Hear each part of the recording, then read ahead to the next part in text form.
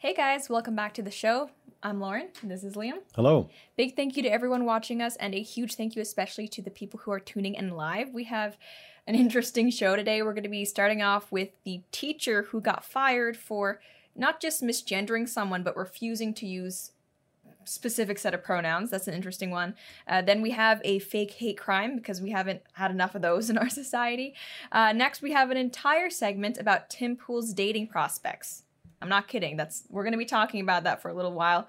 Hi to Tim if he's out there. And we're going to be finishing off the show with essentially a discussion about the Church of Climate Change. Crazy times we live in. Before we get started, though, I just want to say that if anyone would like to support the show, like, share, subscribe, that whole spiel really does help us out. If you want to go even further, you can, of course, always head on over to blazetv.com/Lauren, subscribe using the code Lauren. We're not on Patreon anymore, so if you want to help us keep the lights on over here, that's how you do it. And for anyone who's watching live, don't forget, we will be going through all of the super chats, not during the first hour of the show, but afterwards we'll do a little Q&A thing. That's right. And of course, we have lovely mugs to show you now, which if you wanted to get them, not only do you support us, but you have something cool to drink your coffee out of, you can go to shop.theblaze.com. Also shirts. Yeah, and shirts. A bunch of other things, yeah. I was actually wearing one of the pseudo-intellectual shirts earlier, which, I mean, it's kind of weird because it has my name, but I like the shirt. But then I accidentally used the pseudo-intellectual mug, and I was going to use the Blaze mug, so I was like, oh, it's too much. You see what goes into the thought process of sets and what have you? Yeah, I think about these things. I do feel betrayed that you changed your shirt, because we just pre-filmed an episode, and I've only got the one shirt now, so now I'm in 2 episodes with the same shirt. People are going to think you just don't have shirts. But hey, maybe they'll be more inclined to buy the merch, to be like, hey, I got to help this guy get some clothes. He only has that one shirt. But I thought we were in solidarity is the point, and here she is backstabbing me. I mean, what the heck? I mean, I'm good with self-promotion, but I feel like 2 articles in one shot of my own name on myself is a bit much. A little bit narcissistic, but hey. Yeah. All right, so let's get into this. We've talked about the whole pronoun issue before. We've talked about it infiltrating schools before. This is kind of like the epitome of that. I just learned about this story recently. So there's a teacher who was fired from his job for refusing to use the new pronouns of a trans student. So he's now suing his former school for violating his religious freedoms. There's more to the story than that. We have an article here from NBC News. Virginia teacher sues school after being fired for not using transgender students' pronouns. The article reads, a Virginia high school teacher who was fired for refusing to use a transgender student's preferred pronouns has filed a lawsuit against school officials and the board. Peter Vlaming, sorry if I'm getting that wrong, who was a French teacher at West Point High School, said he was fired because he would not use pronouns such as him and his to refer to a female student who was transitioning to male. According to the suit filed Monday, using the male pronouns would have violated Vlaming's conscience and went against his religious beliefs. So he called the student by his preferred name during class and avoided using pronouns altogether, which, I mean, to me, would have sounded like a solution to the problem. Yep. Apparently not. When the school found out, administrators told Vlaming to either use male pronouns or risk losing his job. The suit also states that Vlaming was accused of using female pronouns when discussing the student to other people, and during one incident in class, Vlaming referred to the student as her. Vlaming acknowledged the incident, saying that it was unintentional and he addressed it with the student after class, according to the lawsuit. The suit states that on multiple occasions, Vlaming explained his religious beliefs to administrators, but was still told that by refusing to use male pronouns, he was violating the school board's policy. Defendants did not have any written policy regarding using pronouns. Defendants made up an uncompromising interpretation of their policies to compel Mr. Vlaming to take sides in an ongoing public debate regarding gender dysphoria and use pronouns that express an objectively untrue ideological message, the suit reads. Okay, so obviously, I don't know this professor, but from what I can gather about the story, he is I think, Christian man who was trying in every way he could think of possible to make the situation work without compromising his own beliefs. So there was a little video that went along with the story, which we haven't included here, but he talks about... Like he wasn't dead naming. Yeah, wasn't dead or naming. Or using the wrong pronouns, really. I mean, he did accidentally, apparently, when she wasn't... Or when the person in question was Wasn't not there, there, yeah. you know, But he it apologized was an for accident that. apparently, right? So Yeah. seems to me like someone who doesn't want to violate his moral compass, but also is making a really good effort to be respectable, And right? he talked about that when he was interviewed. He said that he doesn't want to be provocative, or he doesn't want to offend anyone either. So that was his compromise. And I think it's something that Ben Shapiro I think follows a similar rule too. He doesn't like to use these pronouns Yeah. thing, but he says, all right, you know, if this is your name, that's what I'll call you. I just won't use pronouns altogether because I don't want you to feel like I'm disrespecting you.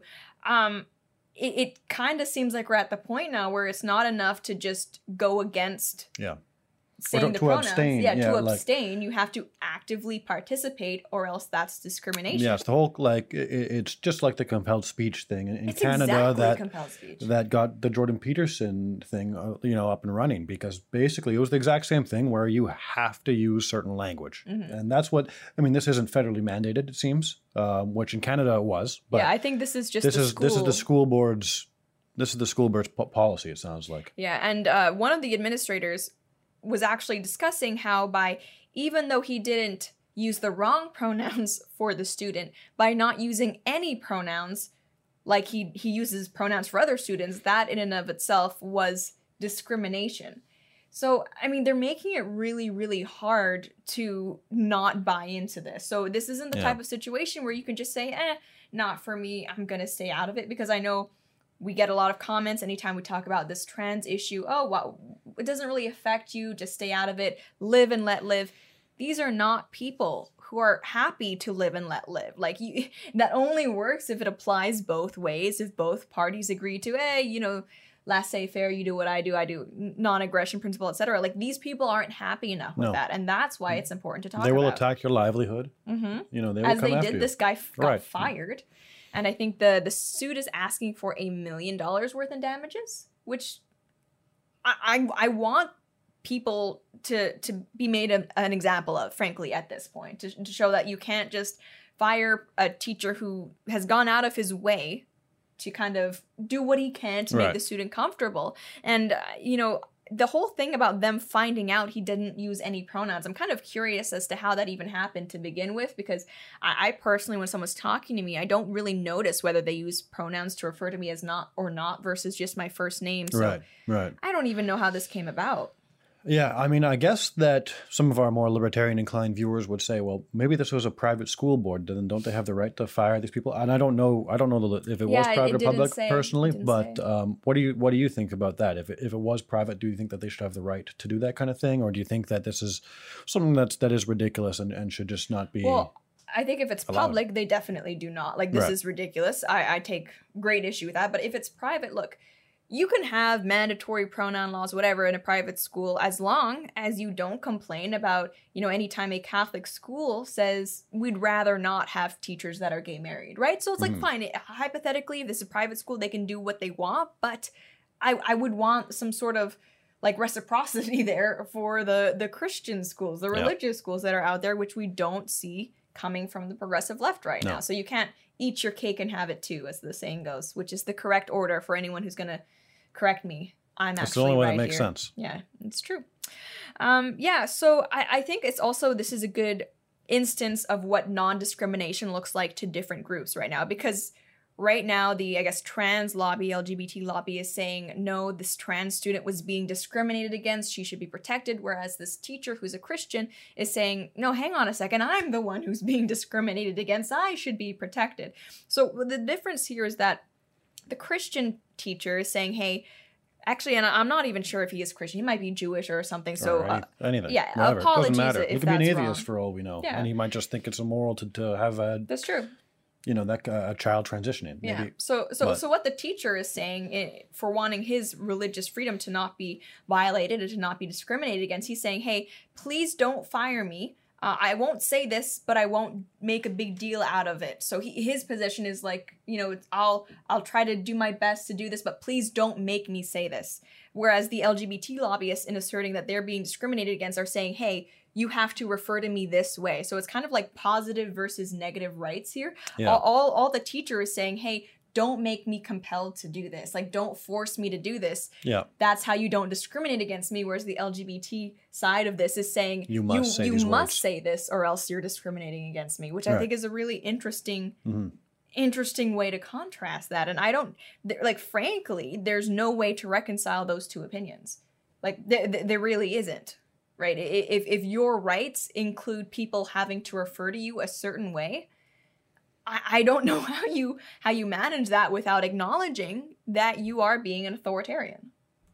I think that they're perfectly happy with being considered authoritarian at this point. Yeah. You know, I mean, I don't think they mind. care. I don't Yeah. think they care at this point. I think that they think even using words like liberty is a dog whistle to them right now. Right? Apparently, free speech as well. Yeah, that's another dog whistle. Yeah, as we learned this weekend in particular, right? So, and what's kind of scary about this is that this isn't the first time a teacher has faced consequences for refusing to violate their principles in the name of this kind of transgender ideology. This is a story that was from a while ago, but it's really relevant now. From the Federalist, we have this article: School punishes male teacher for refusing to watch a naked girl in the boys' locker room. A Florida school district allowed a self-described transgender female student regular access to the boys' locker room. Okay, I think they mean transgender male. So biologically female. correct. Yeah, that's my understanding. With no advance warning to the boys or their parents. The first time she walked in, she caught boys literally with their pants down, causing them embarrassment and concern by the fact that they had been observed changing by an obvious girl, says a complaint letter to Pasco County School District from Liberty Counsel, a pro bono constitutional law firm. With a gag order, school administrators forbade teachers from talking about the change and ordered a male PE teacher to supervise the potentially undressed girl in the Chasco Middle School locker room, the letter says.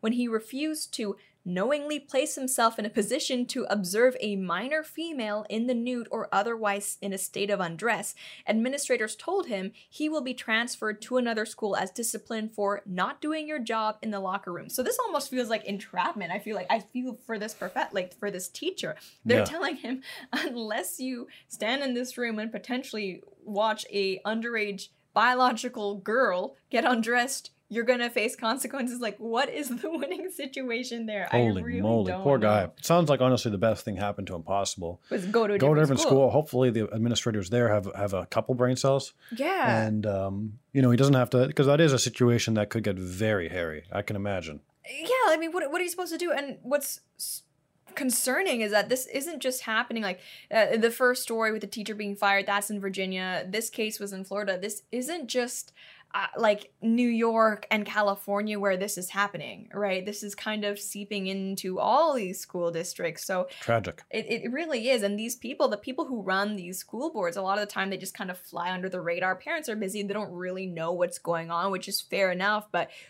if you have a child in a public school or even a lot of private schools now, you really cannot afford to not keep up with this.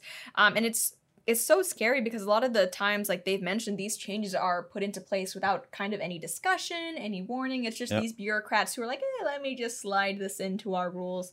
And that's where your kids are every day, and they control what they're taught. It is kind of dystopian, and you have to be very much on your guard as to what's going on with your kids in these programs. Yeah, and we've said it before on the show, say it again, homeschooling. If possible. Of course, it's not possible for everyone, but the assumption that your children are just being sent off to get a ideologically free education, that's wrong. Like, that's objectively wrong. So I guess it's up to you to decide how you feel about this. When it comes to the teacher who's suing the school or the school board, I hope he wins. I mean, I don't know if there's been a similar case to that in the US because, I mean, again, he's not dead naming her. He's not using the wrong pronouns. He's just refusing to use the correct pronouns, which is, it's absolutely compelled speech. I hope he does well. And this is, we mentioned this in the Danielle Cohn case with the father trying to get custody of that rambunctious daughter who's on Instagram at a very young age. These are cases where I'm sure people would be happy to crowdfund legal fees if need be, because it's ridiculous. Yeah, I mean, to me, it kind of sucks because if he does win, like the school board will lose money. Yeah. Which translates into teachers and students, getting less. But the people which is like everybody loses in that situation. But I think those people need to be fired. They need to be held responsible. That's what's really important here. And I do think that the teacher should get some kind of justice. It's just a tough situation all around. Well, I don't think it's a tough situation. I think that he should be given the money because he's absolutely been harmed and damaged. And then I think like the city or town that when they're looking at the end of the year, their bottom line and they're out $1 million, I think they should look exactly to these administrators and say, hey guys, you cost us a lot of money here. You're fired. I think that's like, that would be a perfect situation. It would also show people in the future that you can't do this to educators, right? These people didn't sign up to be, I don't know, subjected to any particular type of ideology. This is a French teacher. He teaches like, I don't know, middle school or high school French. Why the heck is he being dragged into this crazy gender nonsense? Makes no sense. Okay, so our next story is about the fake hate crime. Was it, I think, earlier this week that the story originally broke, a few days ago? It might have been over the weekend. I'm not sure, but it was recent. Long. Yeah.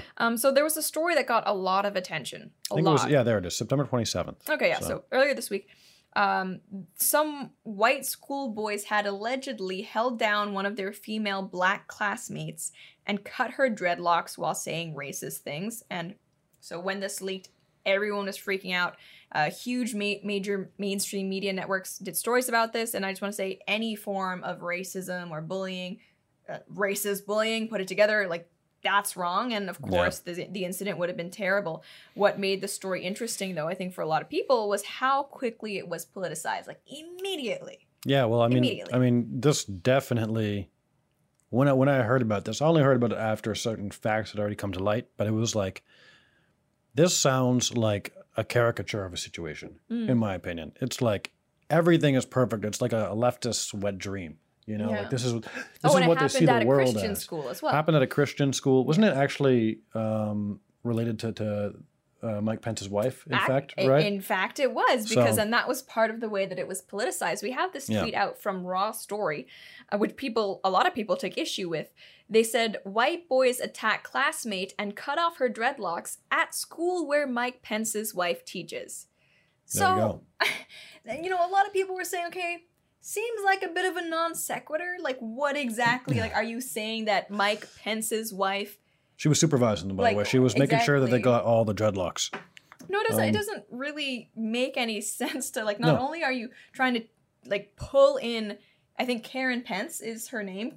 Yeah, I might be wrong about that. But you're also pulling in her husband. So it's like we're 6 degrees of separation from an allegedly racist hate crime. And so I just don't think that the precedent of, like, considering how many crimes are committed by students in inner city schools, right? Trying to link teachers to anything that happens or that their students do. It's just not good. And so in response to that tweet, we had a ton of people saying, this is wrong. Like, what are you doing? Obviously, there's nothing connected to this. But we also had some people who were like, yeah, you know what? I could tell this. The Pence is definitely responsible for that. We have an example of this here. So one person says, aggravated assault with a deadly weapon, hate crime. This is not the first time racial assaults have been committed at this school. Okay, I don't know if that's true. Like, no citation there whatsoever. But he says, and no protests from Mrs. or Mr. Pence. We must conclude they approve. What? Like, what? There's some problems with the premises there. Yeah, no, I have issues with that. And this kind of mentality, it frustrates me all the time, and I see it from people when we've interviewed someone at some point, or like we did a video about Soph and how she was banned, and I had people saying, but what about this thing she said years ago and has since apologized for, and you don't even like necessarily condone her viewpoints, but like you must because you didn't. Like, what? No, this is ridiculous. Like, even if this story was true, which we're getting to in just a second, it was not Mrs. Pence's fault, and it definitely wasn't Mike Pence's fault. In fact, actually, I think you could trace this all the way back to the president himself. Yeah, probably Trump, because he chose him as his running Mike mate, Pence. Really. Yeah, so I think it just reeks of Trumpism. It does. It really does. It's a systemic problem. Yeah.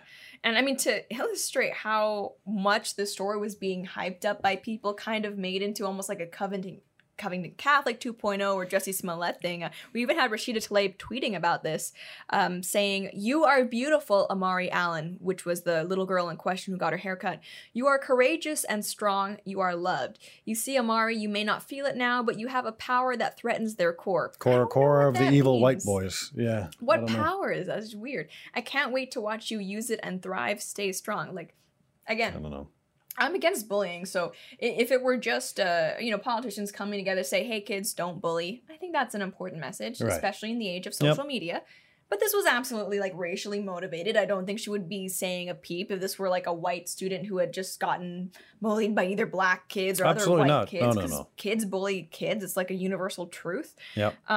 And this tweet is actually still up, which is funny in relation to the fact that the latest revelation about the story is that apparently it didn't happen. Little girls come forward and said, yeah, this wasn't true, which is, I mean, there was actually a police investigation being launched into this. But from the Washington Post, Virginia's 6th grader now says she falsely accused classmates of cutting her hair. The 6th grade girl at a private Virginia school who accused 3 classmates last week of forcibly cutting her hair now says the allegations were false, according to the statements from the girl's family and the principal at Emmanuel Christian School in Springfield. The 12-year-old, who is African American, said 3 white male students held her down in a school playground a week ago during recess, covered her mouth, called her insulting names, and used scissors to cut her hair. So, I mean, I appreciate that the girl has come forward and said it's not true, and also the family of the little girl have also released a statement saying that they apologize for all of the controversy that's been caused around this. And right now there are a lot of people who are being very harsh on the student, this girl who made up the whole thing. And obviously making up lies about someone is awful, especially, I'm not sure exactly, okay, so she's 6th grade, so 11 to 12 years old. You know at that point that it's wrong to do that, and But where does she get these little ideas boys- from? I guess that's what I find disturbing is that there's yeah, a but it may culture not for have necessarily been the parents. I doesn't need agree, to be the though. parents, but there's Yeah. definitely some kind of something that gave her that idea. And we just this, of course, everybody will draw the immediate parallel of the Jussie Smollett situation, the Smollett situation that happened in Chicago, where it was the same thing, where you had this situation that was so obviously a caricature, Yeah. right? Like you know, back like he walked around with a noose around his neck, And left it on. It was for just hours, it was ridiculous, and in this case too, it's like you have these 3 White stereotypical boys. white bully boys At a that hold Christian down this school, one yeah. white girl at a Christian No, school, black girl. at a Christian school, pardon me, and cut her dreadlocks off in a hateful manner. It's like it's too bad to be true. Yeah. You know, and it just apparently, is. yeah, you're right. It know? it wasn't true. And obviously, like, I do think there should be repercussions for lying about this because, like I said, there was a police investigation that was going to be conducted. So, right. And these little boys could have gone to boys, juvenile or something like it could that. have been really, really serious for Yep. them because people, like, despite what some may think, we don't live in a racist society, and that kind of thing is not tolerated. Of course not. But I also want to say that kids do lie. Like, this is a thing that happens. It's not good, but like 11, 12-year-old me, I was saying stuff, and what Oh, I'm yeah. imagining is That's that fair. this little girl probably had an existing beef with those boys and wanted to get back at them. But more importantly, I think that even more importantly is that she could have gotten so much attention for it. yeah, and that's she true. And did. kids do like attention as well. Everybody does, So- you know, but she got national attention. She got Yeah.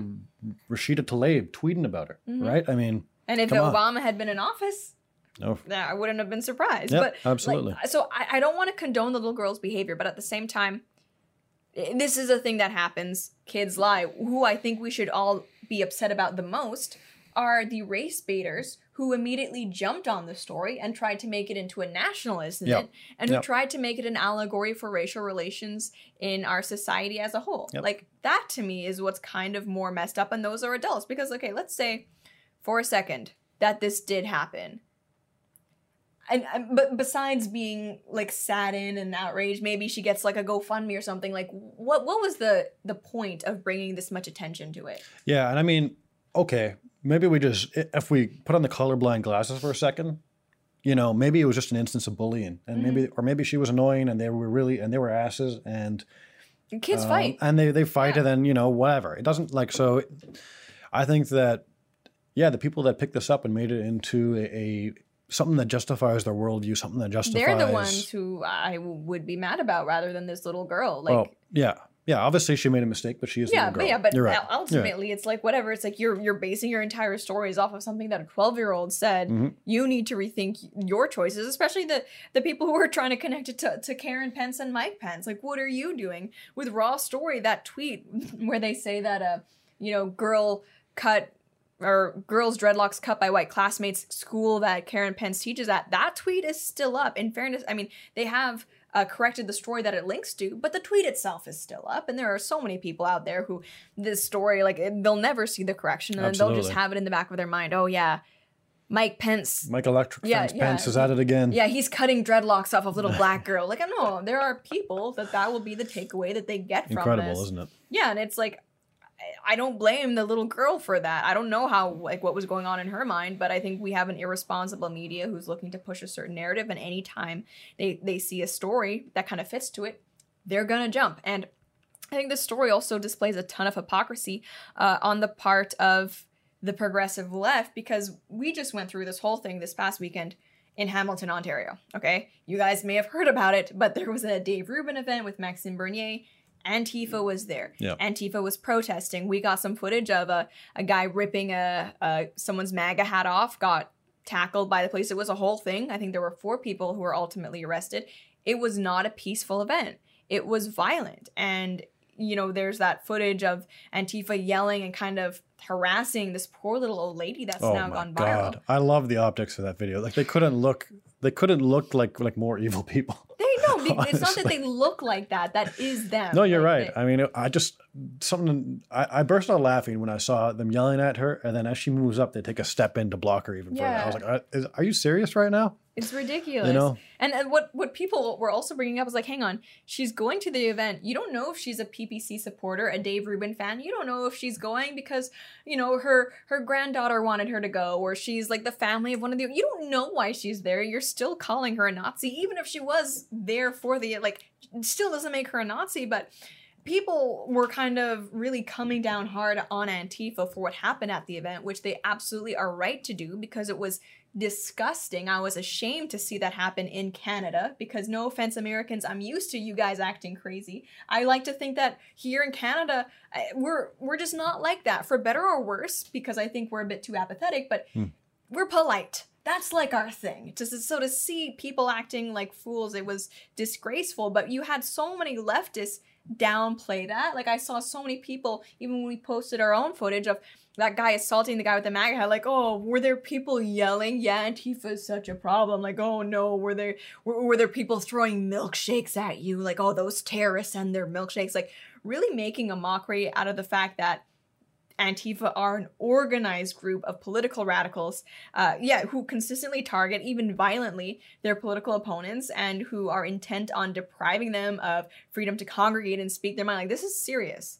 Okay, this is like a whole, like, essentially international network, because there are Antifa events in Europe, Canada, US, they're everywhere. So compare this kind of dismissive attitude to the absolute, fervor over this fake story of one little girl getting her dreadlocks cut by some of her classmates, or even, one white teenager smirking at a Native American. So it's like, I'm sorry, but I don't take your dismissal of Antifa very seriously, because it's like there's a blatant double standard there, and I don't think these people even care about it. They're not ashamed about it. Like, they're happy to freak out on these actual lone wolf incidents. But when it comes to organized extreme leftism, they don't say anything. And, right-wing terrorism does happen. Not very often, but on occasion it does. And it's been deadly before. And I'm fine with condemning it when it does, because I don't support that. But I don't see why so many on the left don't feel the same way about Antifa. I just don't get it. So anyway, long story short, that story was false, in case you saw it on social media. All right, so next up, we're talking about Tim Pool's dating prospects. Yeah, and we're... All right. Yay! This is like The Bachelor political commentary YouTube edition. Yeah. Oh my gosh, that would be the trashiest and most niche reality show ever. And it would probably do well. I would watch it. I would watch it. I mean, hey. I would watch it. Like, the Logan Paul versus KSI boxing bout rematch is actually... It's so legitimate. It's getting enough views that they actually have legitimate boxing professionals fighting for belts in their undercard. It's pretty crazy. That just blows your mind. Tana Mojo and whichever Paul brother, whatever, they did a wedding. I've heard it was fake. I don't know, but the point is they charge, I think, like $50 or something to live stream that. Yeah. People will pay for this kind of stuff. Man, maybe you and I should have some relationship drama we should try to bank off of. It's just not worth it. Well, we'll see. Okay, so Tim Pool, he's a YouTuber. He also has a podcast now. He's founder of Subverse. He has his hands in so many things. Yep. He helped sponsor the Minds event that we were at in New Jersey. He's very industrious. Very industrious guy. He's very genuine. I think someone, like, we've met him, hung out with him several times now. I think it's fair to say with Tim, what you see is what you get. Genuine guy. Yeah. Yeah. He's hardworking. I watch his show a lot. He does 500 videos per day.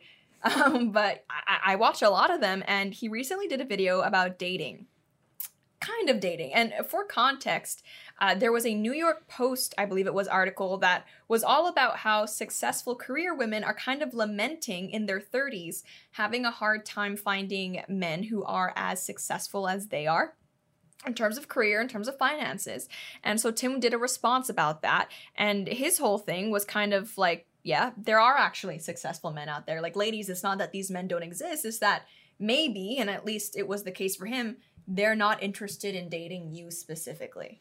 And he was very respectful toward career women, saying, like, if you want to become a CEO, like, it's your choice, be free to do it. That's awesome, whatever you want. But just don't expect all men to want to be in a relationship with you if you work all of these long hours. And he shared some personal anecdotes. I kind of left that video saying, okay, like, completely reasonable. I wasn't bothered by it at all.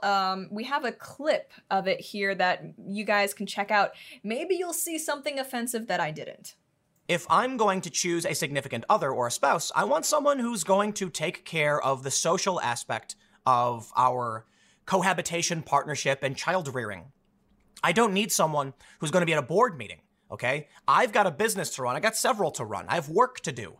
So that means a partnership would involve someone who can fill in the gap on the other side. The problem I'm having as an economically attractive male, I suppose, someone with a job and a career and success, is that I can't find women who want to be in families. And I mean that. Look, you're going to find a lot of dudes who are struggling in the economy. That's bad. We got to figure out that problem. But apparently it's not a problem that women don't want to be in families. Now, don't get me wrong. A lot of women want to have it all. That's what they say. They say, have it all, right? That's the joke. 30 Rock did a great bit about Tina Fey, Liz Lemon wanting to have it all. Go for it. I got no problem. The problem is I'm not looking for half. I'm looking for all. So I just want to say quickly before we continue with the story that, we're seeing you guys giving super chats. We really appreciate the generosity. You guys are amazing. We're going to be going through all of your questions, comments, concerns, everything in about 30 minutes when the main show ends. And we just want to say big thank you. We love it. Okay, so that was Tim's video, which I think he's making good points. I didn't see anything Absolutely. wrong with it. I mean, listen, the guy has a certain life and he needs someone to complement that lifestyle. Yeah. And there are people out there that exist, by the way, that have the exact opposite look, and they say, oh, I want to live this kind of lifestyle and I fit really well with Tim. That kind of thing, right? So there's nothing wrong with that. I don't see any problems with that. In fact, having your preferences in a relationship seems pretty universal, I think. Yeah, I don't know, but that's how I see it. But apparently, some people online disagree. Just a reminder that this is the internet, and people will be upset with anything that you say. So there's this one woman in particular. We have her tweet, Robin Panacchia. That's something, I think, Italian.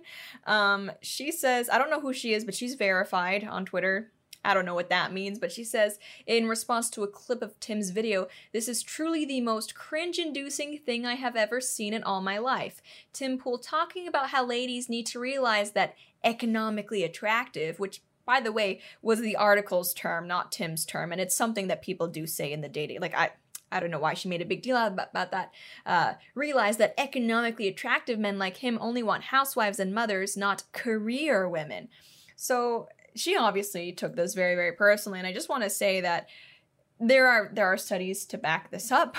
This is not something that Tim has just kind of imagined himself. And I don't know. To me, there's not really any criticism in this tweet. It's just kind of like, I'm mad about this. yeah, Right? She's not really refuting him. It's just, I'm mad.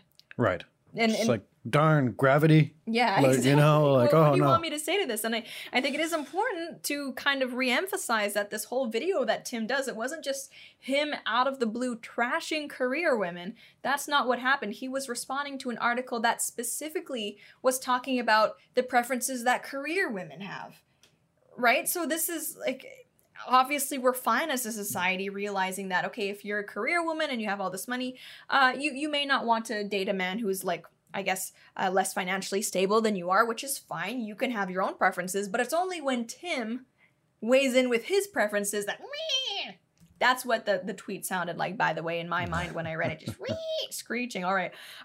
So apparently a lot of other people agreed with this Robin, though, because in this thread, there are a lot of people weighing in and saying, yes, screw Tim. Heidi Moore, another checkmark, says, suggested U.S. employment program. Tell women that if they don't get jobs, Tim Pool will try to date them. The unemployment rate among women would plummet. Again, there's no refutation of what Tim has said here, which is like he's describing his own personal preferences, which I'm sorry, you can't get mad at someone's personal preferences.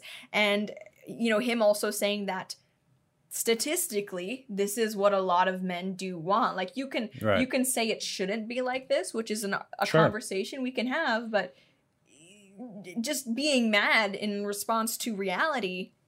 Oh, she's having a hissy fit there, Heidi. And I think it's funny, because if you actually look at it statistically from a macro perspective, being financially attractive is one of the greatest attraction to females. So I would wager that Tim probably will not have any trouble finding someone no, of course not. I mean, he's a great guy and he's a hard worker. He's set up, like, I think at this point, several companies.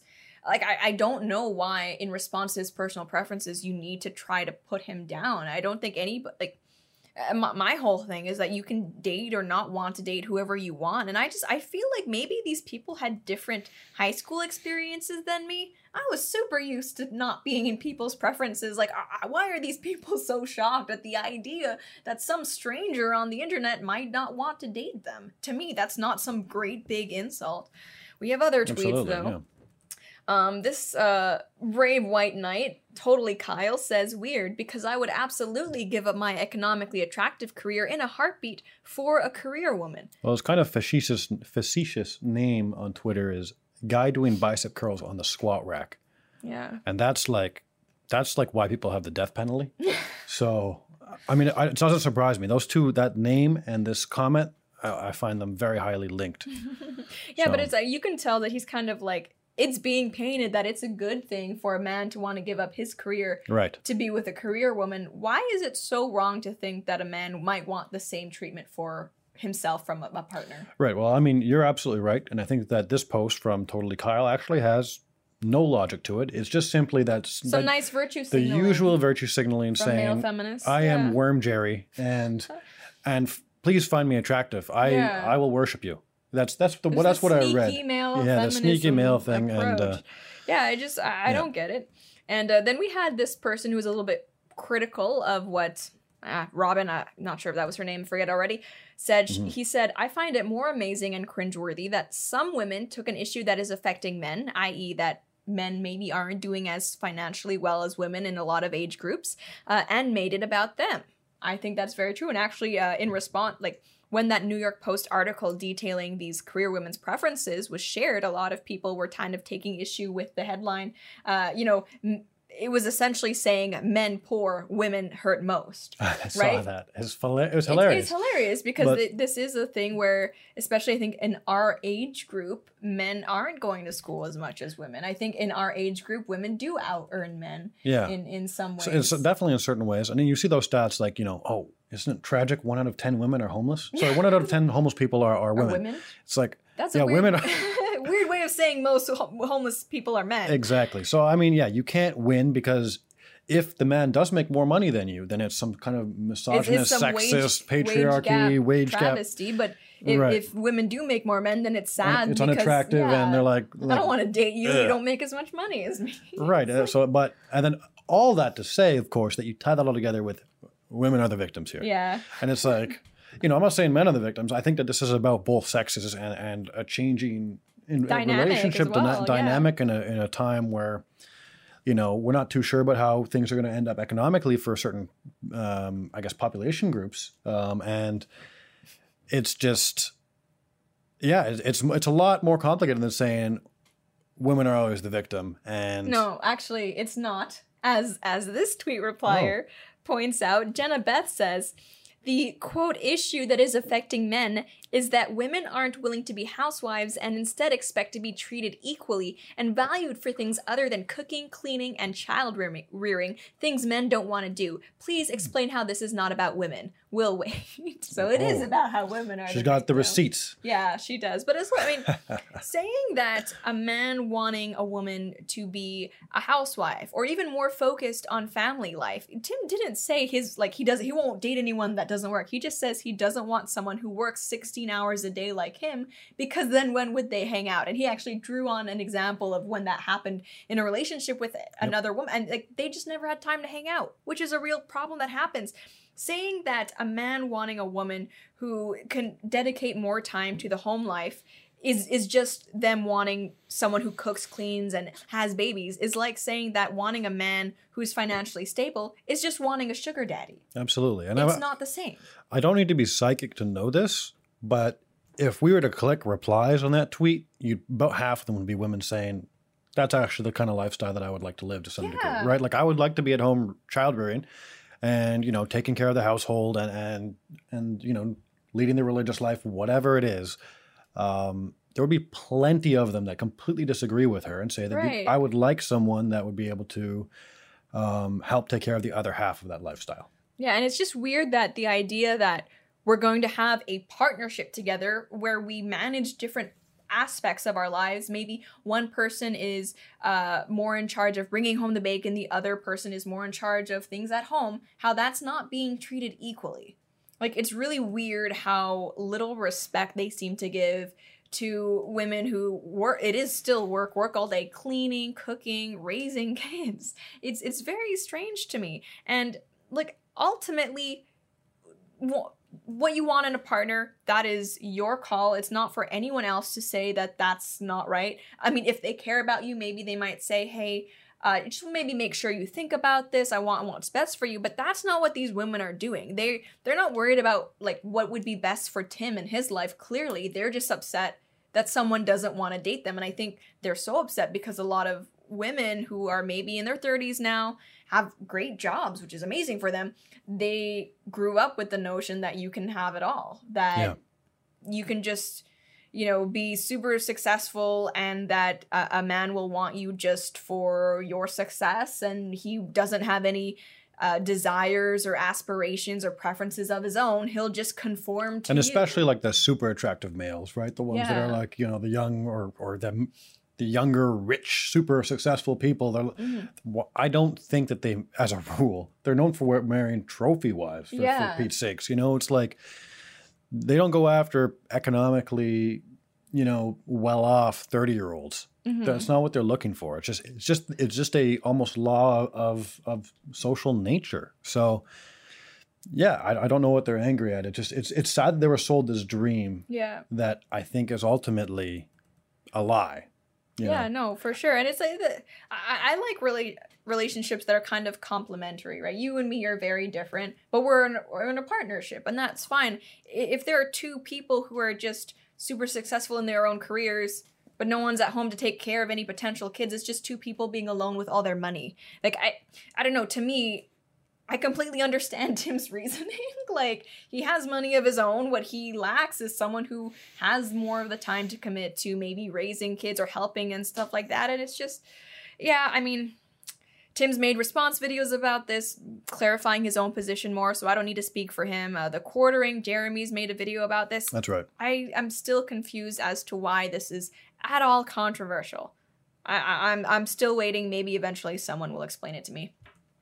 Our final story of the day is about the Church of Climate Change. Now, you don't like talking about Greta, which I understand because it's a lose-lose situation, like we said before, and like the comments to that segment, by the way, displayed. You know, if you mention anything to do with Greta, you're attacking an autistic child and the devil and a climate denialist. So this story isn't about Greta. It's Greta adjacent, but recently the Church of Sweden, or at least one of their diocese, I don't know how the Church of Sweden works. Well, we're about to find out. Yeah, we're about to find out. There's a definite word for what characterizes their beliefs, I think. But we'll get into that. I agree. We're going to do They that. recently proclaimed Greta the successor to Jesus Christ. Okay. Or a successor. Successor, yeah. The Washington Examiner reported, the Church of Sweden declared teen star climate activist Greta Thunberg to be an appointed successor. Appointed? By who? I don't know. Successor to Jesus Christ in a 2018 tweet that resurfaced in the wake of her speech before the United Nations. Announcement. Jesus of Nazareth has now appointed one of his successors, Greta Thunberg, the tweet said on December 1st, 2018. The account, operated by the Limhamns Church, had previously tweeted several sentiments of climate activism. The Church of Sweden has a history of promulgating climate alarmism, and Greta Thunberg particularly, noting on their official website, when the Amazon burns, we gather to fight for Mother Earth together.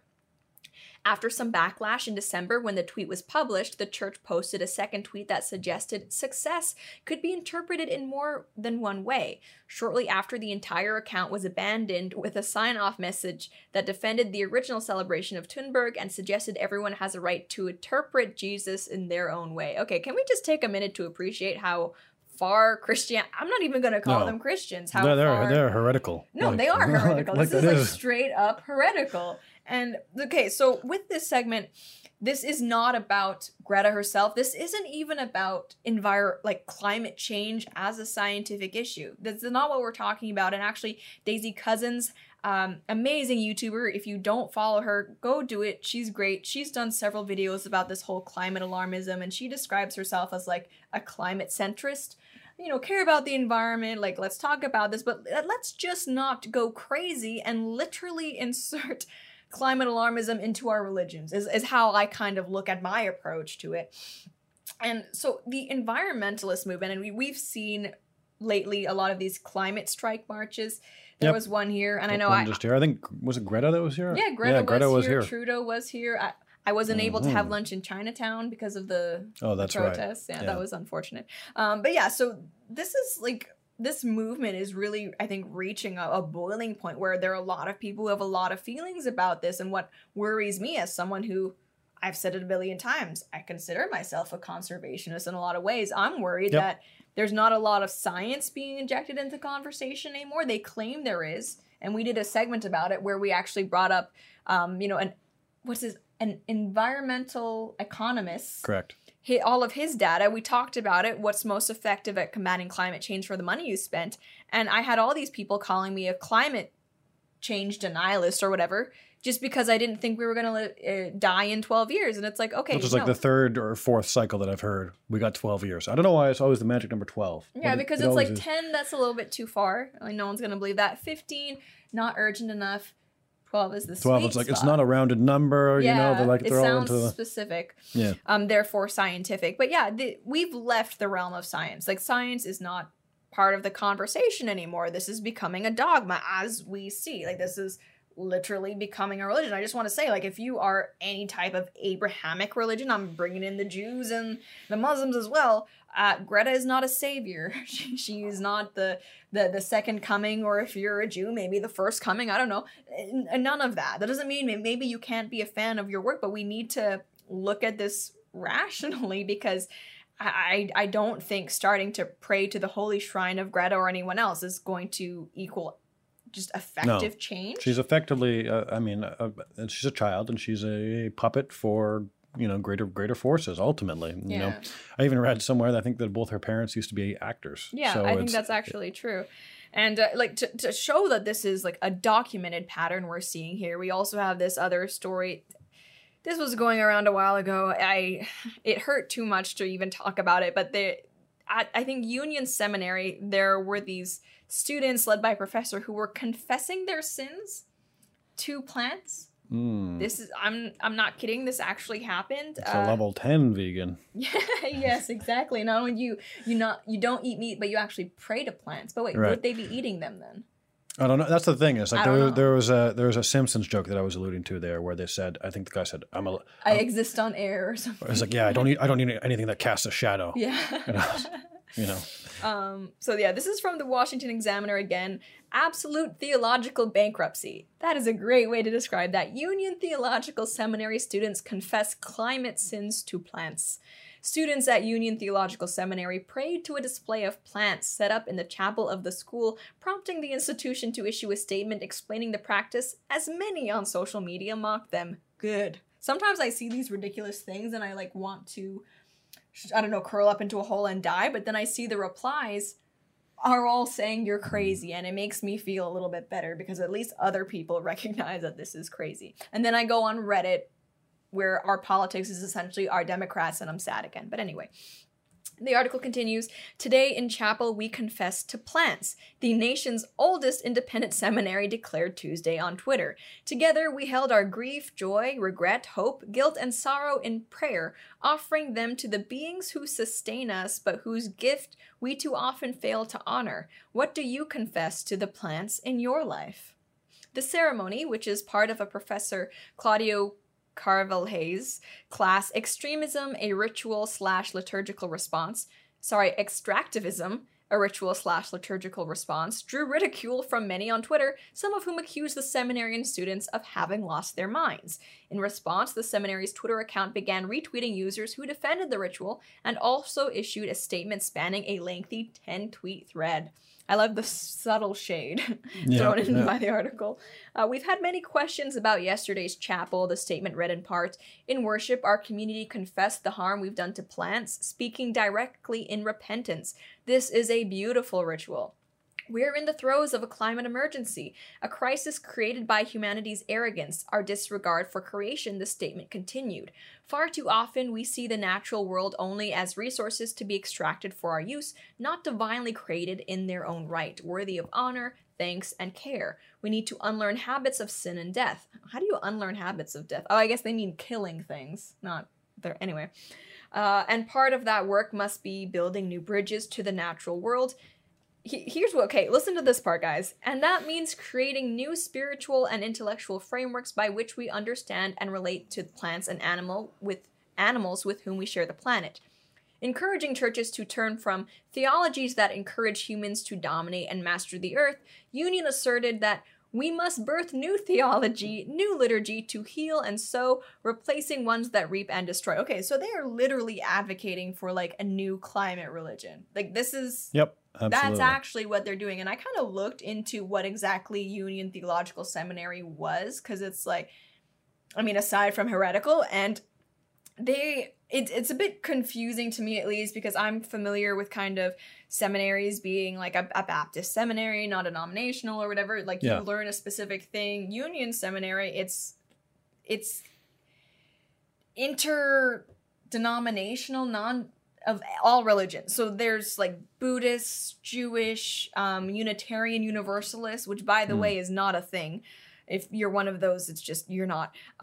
It's like, it's kind of seems like one of those hippie coexist bumper signs, but in the form of a school. Yeah. So essentially they stand for nothing except progressivism. Drugs, actually. Yeah. That's all I read in there was we like to do a lot of drugs. We like to smoke the plants. Yeah, that's why they're sacred, and that's the kind of bond we want to develop with them. Yeah, so just like none of this is biblical. And Ali Stuckey, who's a fellow Blaze content host, she's great. She talks a lot about how social justice, this progressivism, has been infecting Christianity, and I think we're seeing that all over. And I'll say it again, none of this is about denying climate change or saying, hey, we shouldn't be doing more to, for example, keep our trash out of the oceans, right? But when you get to the point where you're confessing your sins to plants, we've crossed the line from activism into just delusion, like for sure. And this is something that we need to have a conversation about, because I'm worried. I'm worried about these people, and this is especially I guess disproportionately affecting young people. We have this poll by Scott Rasmussen, a famous pollster. I got to meet him in person. He's a really nice guy. He's very accurate, and he asks a lot of questions that the outlets like Pew don't think to. So from this poll that he did, 51% of young voters believe humanity could be wiped out. Over the next 10 to 15 years, 29% of all voters believe it is at least somewhat likely that the Earth will become uninhabitable and humanity will be wiped out. Okay, so 29% of voters believe that in the next 10 to 15 years, we're done. Just gone. A ScottRasmussen.com national survey found that 71% disagree and find it unlikely. The totals include 10% who consider it very likely and 37% who say not at all likely. There is a dramatic difference by age on this question. Half, 51%, so slight majority here, of voters under 35 believe it is at least somewhat likely humanity will be wiped out in the next decade or so. Only 12% of senior citizens agree. The data also reveals a significant geographical divide. 45% of urban residents think humanity may be wiped out by climate change in 10 to 15 years. Only 23% of rural voters and 22% of suburban voters agree. 21% of urban voters consider it very likely the Earth will quickly become uninhabitable. Just 6% of rural voters and 5% of suburban voters consider that a very likely outcome. So yeah, young people and city people, you have to get it together, right? Because you can make fun of the climate change denialists being unscientific all you want. Nobody has said anything about life on Earth being wiped out in 10 to 15 years aside from AOC, and that's just like, this is not what science is telling us. No. It's not at all what science is telling us. I mean, there have been climate change scientists who are environmentalists who want conservation and they want to reduce emissions coming forth and saying, hey guys, I don't know where you got this from. Love the desire to do action, but this is not what it is. It's not helpful. It's for not anybody, helpful, really. no. And so I really would encourage these, I guess, younger voters, the Bill Nye enthusiasts. Yeah, to maybe just sit down, regardless of what the political lobbyists might be saying, and just actually look at what the science tells you. You know, maybe you're going to walk away saying like, yeah, man is contributing to climate change, but I think there's a very good chance you're going to realize we're not all going to die in 10 to 15 years. No. Asteroids aside, because I don't know about that. None of us do, but it's like, for the foreseeable future, we're okay. Yeah, and I can't help but feel that the school programs are also contributing to this hysteria, but ultimately this is just going to make it a lot harder for any change to get done, right? Because, I mean, if I genuinely did believe that in 10 to 15 years we were literally all going to die, I know that I would be putting forth some pretty radical proposals. Yeah. And that's exactly what we see from these people. And, in Greta's Fire and Brimstone speech, she says, like, you're not caring in the pursuit of what unlimited economic growth. It's like, it's very easy for us in the Western nations to say, oh, I can suffer some economic loss in exchange for doing better for the planet. And if that is you, I encourage you to make green decisions. They often are more expensive. If you can afford it, your decision to make. But I mean, it's a lot harder for us to look at, the developing third world who's still relying on coal and say, like, you need to stop it. And I think how about these environmentalists just have some introspection for a second and stop with the nuclear hate that they have? Yes.